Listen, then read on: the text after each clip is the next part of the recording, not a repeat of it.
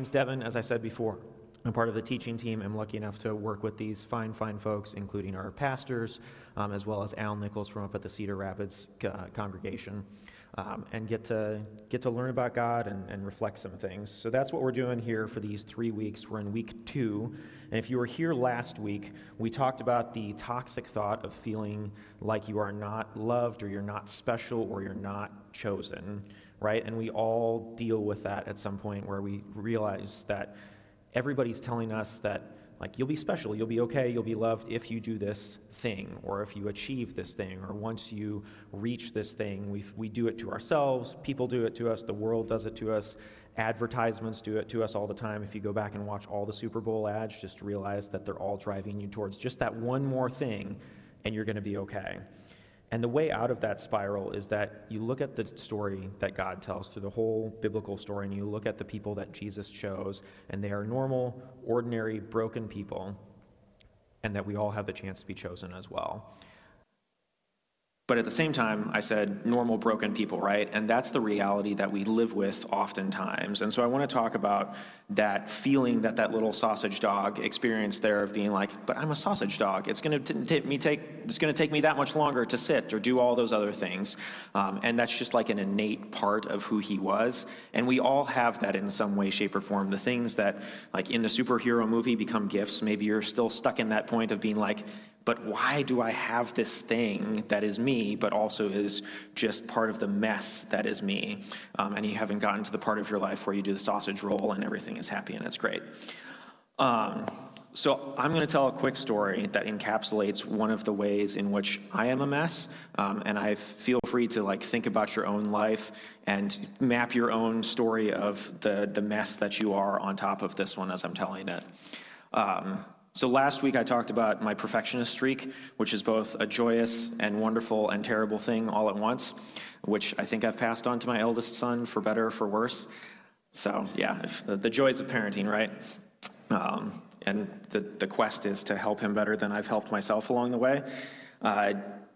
But it was in college that one of the first times that I really noticed this. So I was doing a music degree, so I did music business, business management. Music business was a very thinly veiled saxophone major, in which I played a lot of saxophone and took 3 business classes, which was great and joyous and wonderful, and it was a gift, and it helped pay for college, and I still get to play occasionally. But I got to the opportunity to enter in this concerto competition. So the orchestra at the school that I was at had this competition every year, and they said, if you win this concerto competition, then you get to play with the orchestra. Hooray, wonderful. They get a soloist out of the deal. You get this thing for your CV. It's great.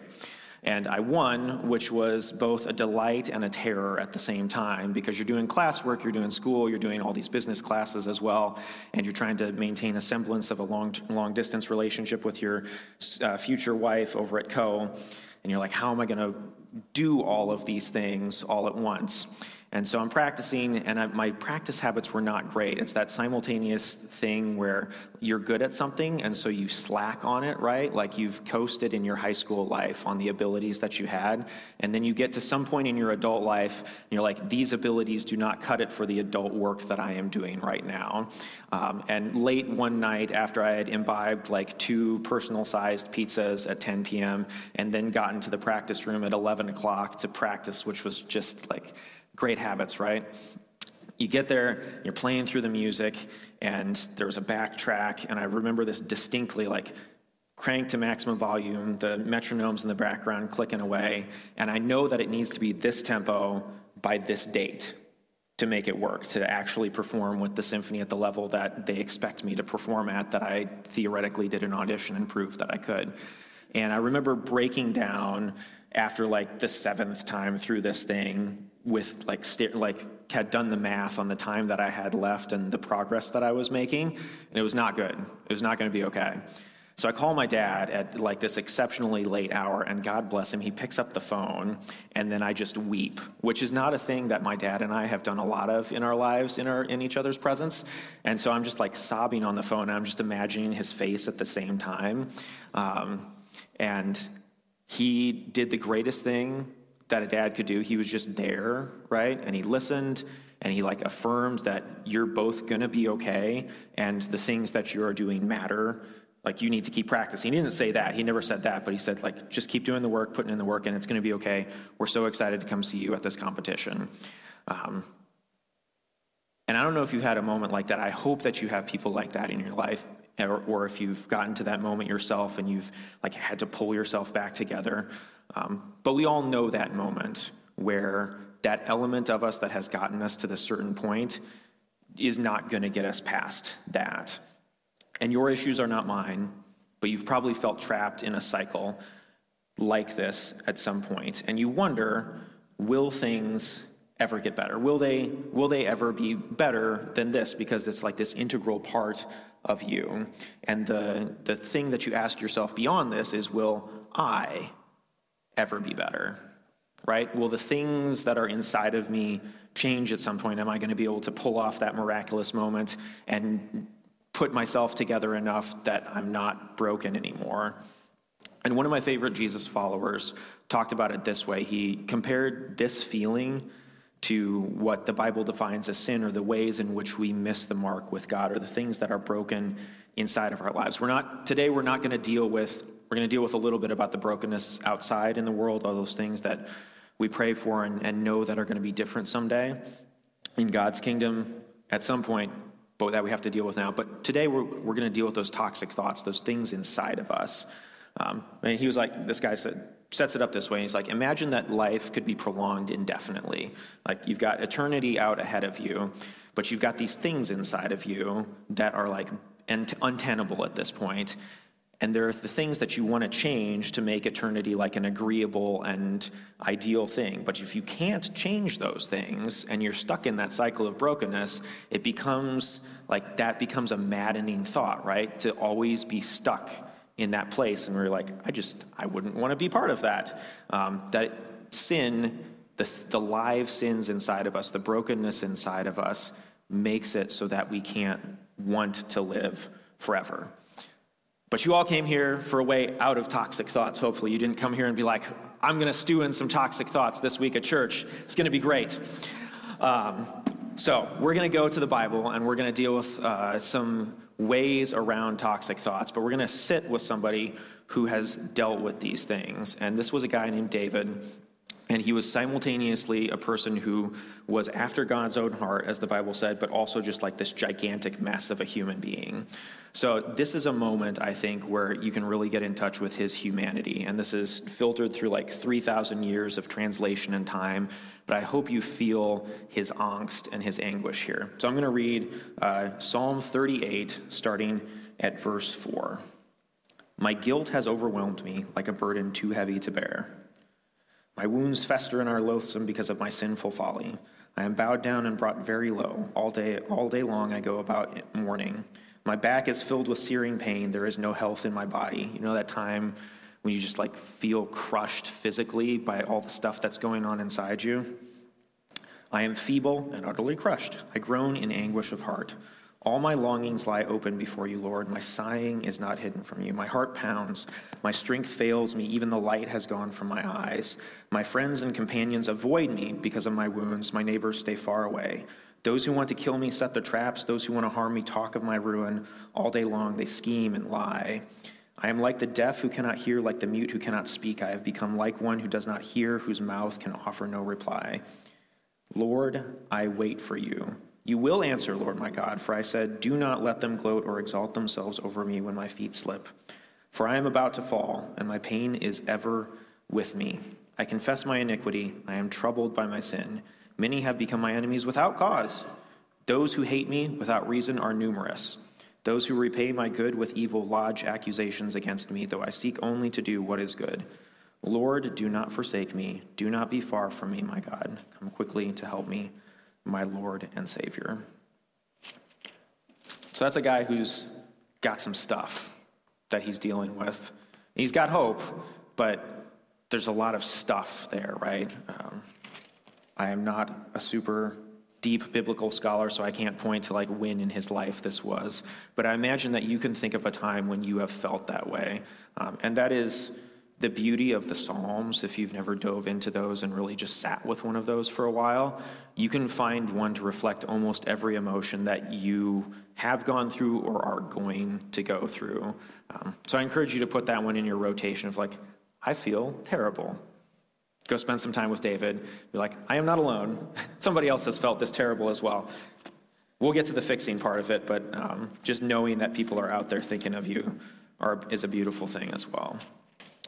So we're going to go to Matthew now, and we're going to go a jarring about-face into Jesus' ministry in which he is talking about the life in the kingdom. So he's started his ministry 2,000 years after David, and he's talking about what life is like in the kingdom of God. He's been doing all these miracles and healing people and doing these amazing things, getting in touch with the people in Israel, in Judea at that time, and they're all amazed and just they want to know more about what life is like what makes a guy be able to heal people, what makes somebody be able to feed 5,000. And so he's got this moment where he's starting to teach them. He's starting to talk about what is the most important thing that you need to hear about what God is like. Because if Jesus came to do nothing else, he came to show us what the Father is like so that we could know the Father and know him in the human form. So this is what Jesus has to say about life in the kingdom of God. So when he saw the crowds, he went up on a mountainside and sat down. You imagine there's a couple thousand people. So he goes up the hill a little bit. He sits down on a rock or a stump or something, and his disciples came to him, and he began to teach them. And he said, "Blessed are the poor in spirit, for theirs is the kingdom of heaven. Blessed are those who mourn, for they will be comforted." Keep going. "Blessed are the meek, for they will inherit the earth. Blessed are those who hunger and thirst for righteousness, for they will be filled. Blessed are the merciful, for they will be shown mercy. Blessed are the pure in heart, for they will see God. Blessed are the peacemakers, for they will be called children of God. Blessed are those who are persecuted because of righteousness, for theirs is the kingdom of heaven. Blessed are you when people insult you, persecute you, and falsely say all kinds of things of evil, against you because of me. Rejoice and be glad, because great is your reward in heaven. For in the same way they persecuted the prophets who were before you." So what world is all of that stuff coming from is the question, right? Some of these things sound good, like being a merciful person is great, being shown mercy is great, but some of these other things, like being poor in spirit, depending on which translation you go into, like that may not make a lot of sense to a lot of us today. Or blessed are those who mourn.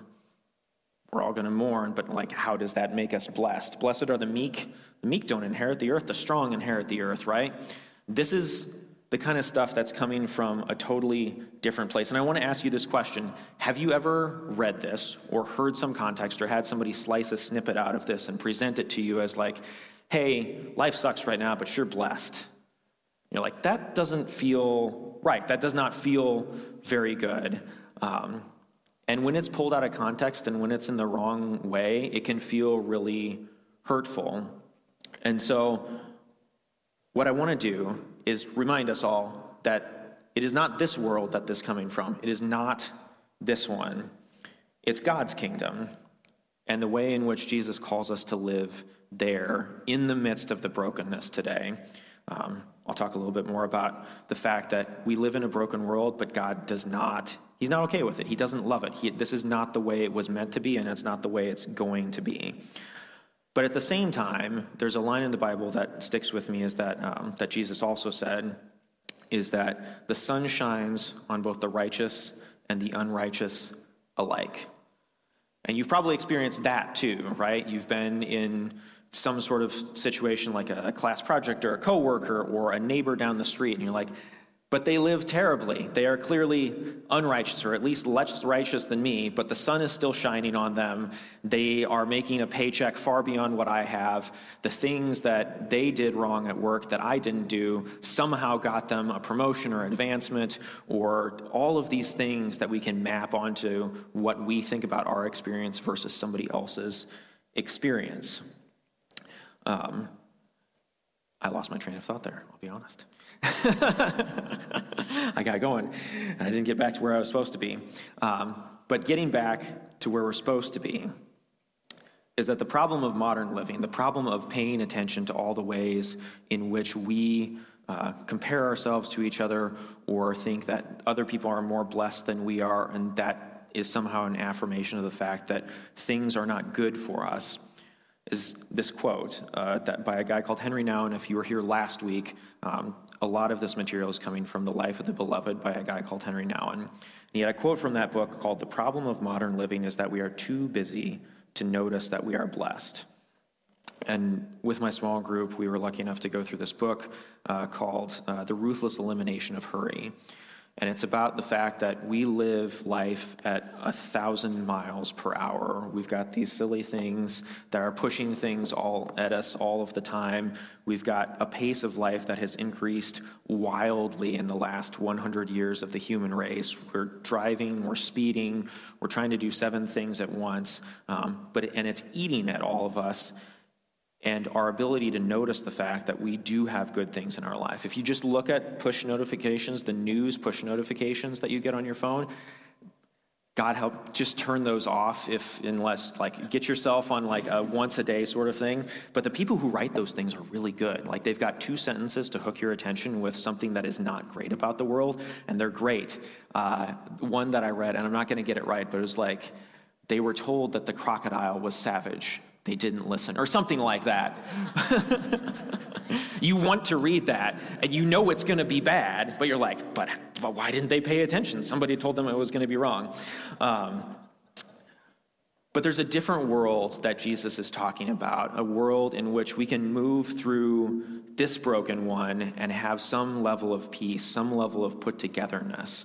But I do want to take a moment to talk about how it's not God's plan for the world or for us to be broken. If you go back to the beginning of the biblical story, things were good.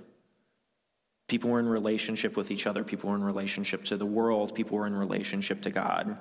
And I just want you to hear today, this is part of the point of the whole message and an integral point, a little bit of a side. We could spend a whole week doing this. What God allows and what God wills are different things. So if somebody has ever said to you, oh, it was God's will that this bad thing happened, but you got a good thing out of it, or you're mourning so that because God made that happen so that you could have a good thing later. We're also in my small group going through this study called Gods of the No Testament, which is delightful, in which it goes into, there's all these versions of God that you have been programmed by society to think of. Right? There's the God of guilt, or there's the God the on-demand God, the one where you call him and are like, hey, God, can you just make sure that my child gets a date? This is not for me. I mean, eventually I'll get grandchildren out of it, but just get my child a date, please. This is not for me. And then he doesn't answer. And you're like, but God, it must have been your plan. And then you lose faith with that God. That's a brief synopsis of the whole thing. But the God that wills evil into existence, or that is but that will make some broken thing happen that way because he can redeem it someday, is not right. He will and can and does work tirelessly and creatively and redemptively around the broken things in our lives, inside of us and outside of us, but he doesn't want us to be hurt. And if you look at Jesus' ministry, and he gets, I imagine a guy who gets up every morning. If you look at all the list of miracles that are written in the Bible, the ones that have made it to us 2,000 years later, he woke up in the morning, spent some time in prayer with God at 5 a.m., eats a breakfast of fish, and he's like, all right, now what are we going to fix today? And he goes out and he heals people, and he talks to them about how their choices are breaking them and how they can get out of that cycle of sin and hurt. He goes and heals people who are lepers. He invites people back into society who were cast out by society at that time. He was about putting things back to rights. And I know that he's still energized by this and energized by the fact that we all have the opportunity through his Holy Spirit at work inside of each of us to do that. Not because of who we are and because we're so amazing, but because he made us amazing, right? We don't need to spend time thinking about how we're better than anybody else, but we are chosen and we are blessed and we're made to be something. And so I hope that puts in context this quote from Paul, who was one of Jesus's later apostles who went and spread the gospel all over the Roman world at that time. And he was a great, great communicator. And if you just read through those letters, he's trying to get some aspect of who God is to a specific church community. In very much the same way, you come to hear something about God this morning. He was trying to get this message out to different people. I am not comparing myself to Paul, let me be clear. But he said to me, my grace, so this is Paul saying that God said to him, my grace is sufficient for you, for my power is made perfect in weakness. Therefore, I will boast all the more gladly about my weaknesses, so that Christ's power may rest on me. And this is a guy who is keenly aware of the ways in which he is a mess, right? He is not equipped to do certain things. He's not the right person to reach certain people. He knows that there are ways in which he falls short of how God wants him to be and how he should be in the world. But at the same time, he sees that as an opportunity for God to be at work in him. And he had, just look at the number of churches that he started and the relationships that he had. He had the opportunity to see how God was at work around and despite and through him, despite his weaknesses.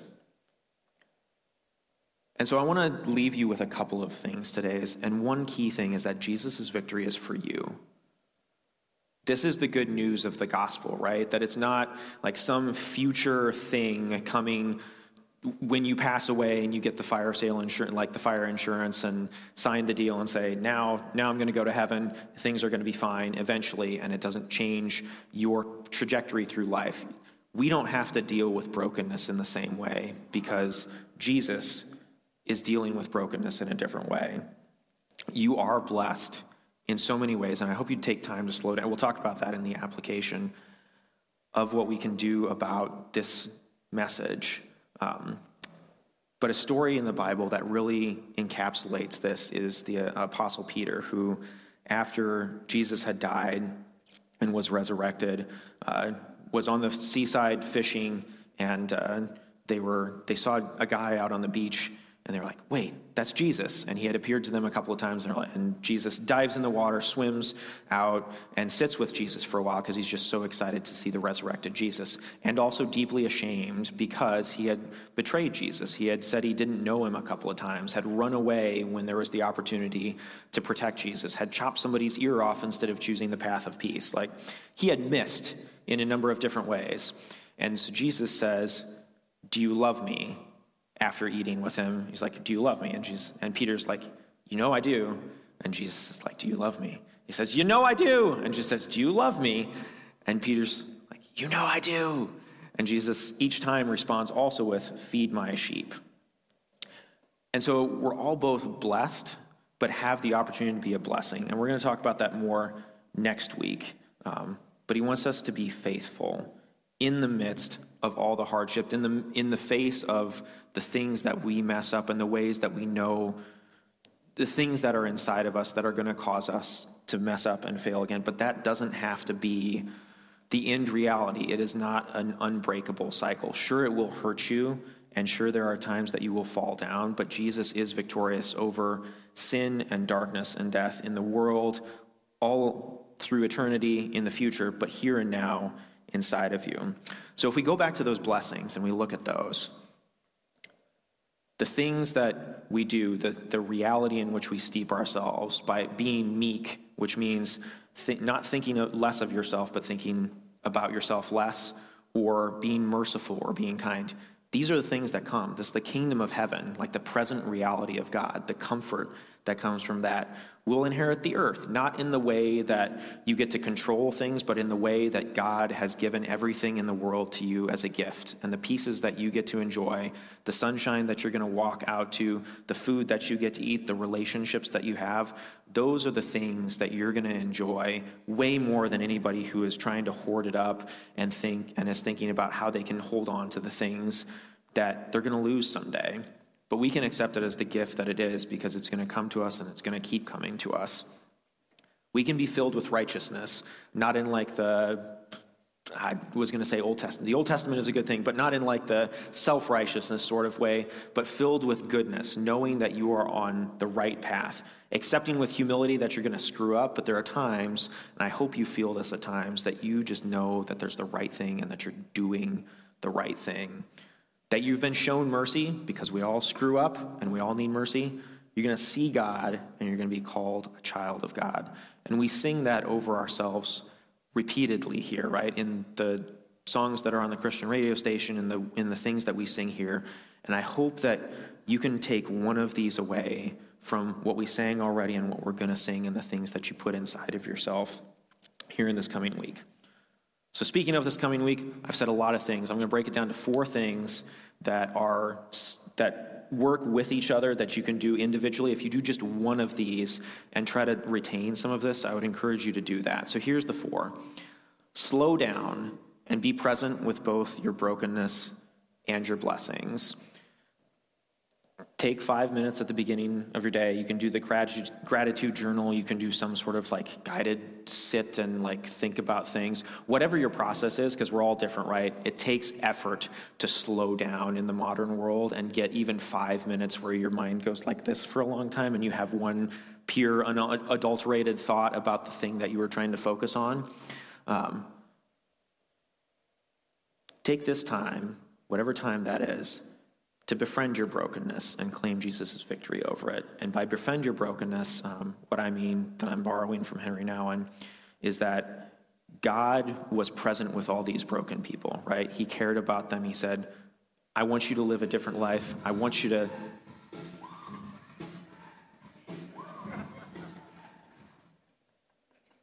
He wants us to have, I don't know. I don't have anything to come back. I don't even know which song that was. But it's an exciting, I guess it's an exciting thing to befriend your brokenness. Be friends, dance with it, get hip, have a good time, but say it's okay to yourself, right? Love your neighbor as yourself implies that you have loved yourself at some point along the way and that you care about yourself in some way, shape, or form. One of my coworkers said this to another coworker. She said, I don't like you talking about my friend that way, as this other coworker was putting herself down, right? Do that for yourself. Care about yourself. Pray together, like you hear about this, you can pray for them, you can pray together with someone who shares their brokenness with you this week, because you're going to hear it, right? We live human lives. If you're talking to any human being at any sort of meaningful length, you're going to hear about some way that their life sucks, because our life all sucks at some point along the way. But pray for them, or ask, like if you have the courage to do it, pray with them and say, hey, can I pray with you for 5 seconds? Can I pray with you for 30 seconds about that? Because I believe that God is here for both of us, whatever their comfort level is.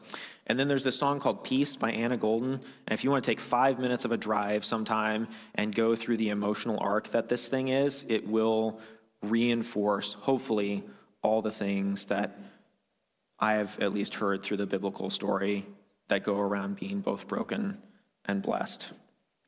So I want to leave you with this for this week, is that when you walk with Jesus, brokenness doesn't define your future. His victory does. There's blessing there. There's good things for all of us. And I hope that we can all slow down and pay attention to them this week and share them with others. And that's what next week's going to be all about, is the fact that this is not just for us to know that we're blessed and we're good and we're happy. This is a thing to share and to bring to others and to introduce them to what life in the kingdom is all about. So I'm going to pray for us. The band's going to come back up and lead us in a great song.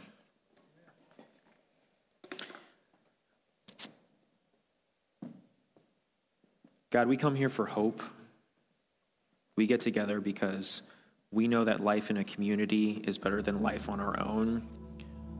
And we need to be told that it's going to be okay. Because life is hard.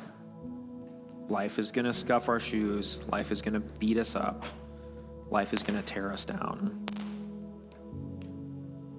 And not just the world outside of us, but the things that are sinful inside of us, the ways in which we miss the mark, the spirals that we have, those toxic thoughts about, will I ever be okay again, because I keep doing this thing. I keep messing this up.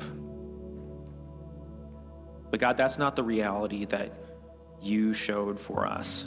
You walked alongside your disciples. You walked alongside people who were actively seeking your harm and said, there's a different way. I want you to have a different reality. I want you to see that there's hope and that there's a future and that you don't have to live that way. You don't have to control everything to make it okay by sheer force of will and arm alone.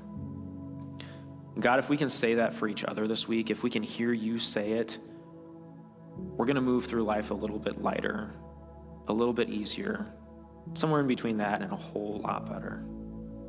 So Lord, I pray for each of us here, each of us that's listening online, each of us that's going to listen at some point down the road, that we can hear your message, that we can find peace in you, and that we don't feel like we have to do it alone, that we don't have to like white knuckle our way through life, white knuckle our way through like, are they going to find out that I'm messing this up? Or is somebody going to finally tear me down and know that I am the fraud and the broken failure that I am? That is not the reality that you call us to.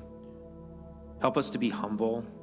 Help us to be merciful and know that we are shown mercy. Help us to be kind to ourselves and ultimately, Lord, kind to others.